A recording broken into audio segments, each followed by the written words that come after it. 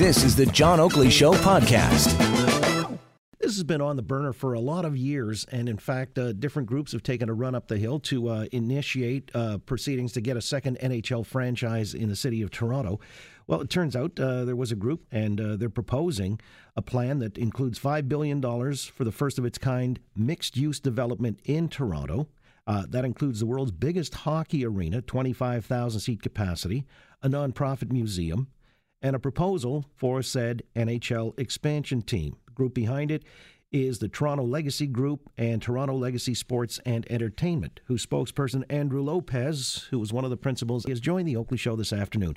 Andrew, good to have you on board. Good afternoon. Good afternoon, Mr. Oakley. I'm a big fan. I appreciate your saying that, and I'm a big fan of hockey, so I'd like to see something like this come to fruition, but the devil is oftentimes in the details, as they say. So walk me through it here. I mean, this is the $5 billion plan. That's a lot of cake. You know what? That's what's key about this proposal that we announced today. We announced that next week we are submitting a $5 billion mixed-use development proposal formally to the City of Toronto site on the east side of Allen Road, as well as the Canada Lands Corporation site on the west side of Allen Road. And the mixed-use development is 100% a go, with or without an NHL team in an arena. So our worst-case scenario is that we invest $5 billion in a private mixed-use development, promoting equality to all, raising millions of dollars for charities and the Professional Women's Hockey Players Association, who, as you might know by now, are now officially 1% owners of our mixed-use project. And the PWHPA will also be receiving a $1 ticket surcharge on all tickets. Okay, well, hang on. Slow down, so we can just walk through it piecemeal and not get overwhelmed with too much information all at once. This $5 billion figure, who's behind this money? We have one of Toronto's most renowned developers, 50 years experience in the construction business. Can you name them?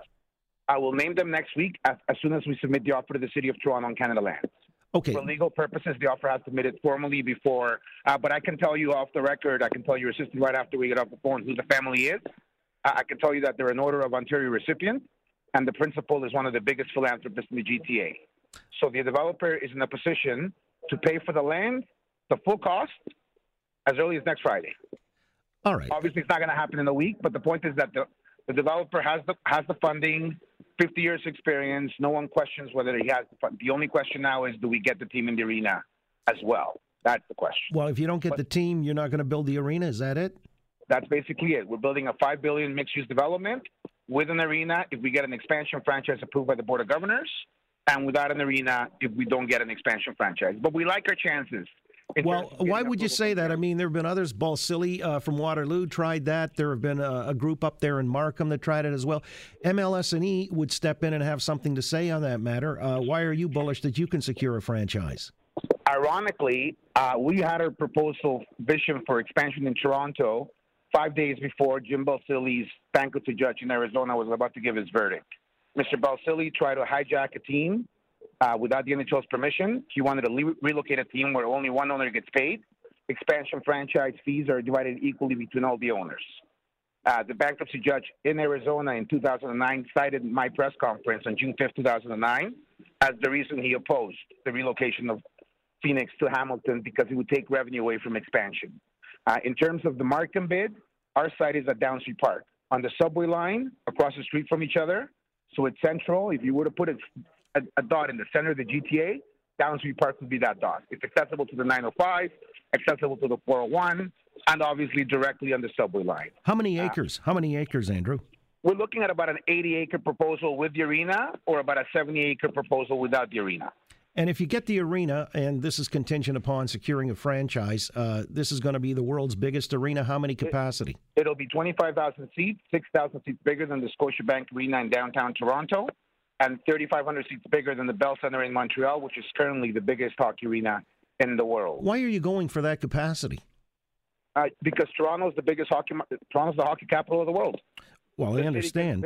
The city can support two teams, and we certainly would have no problem getting 25,000 hockey fans to come to our building. The other key thing about the Toronto bid that separates us from everyone else is that our mixed-use development, even with just the Character Hall as the feature attraction, it's bringing 1 million visitors to Downsview Park.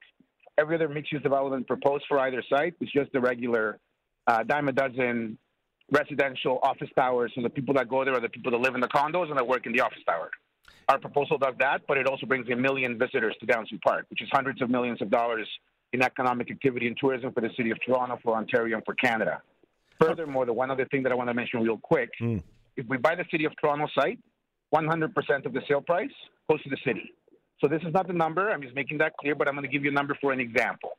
If we were to buy the City of Toronto site for $300 million, $300 million goes to the City of Toronto.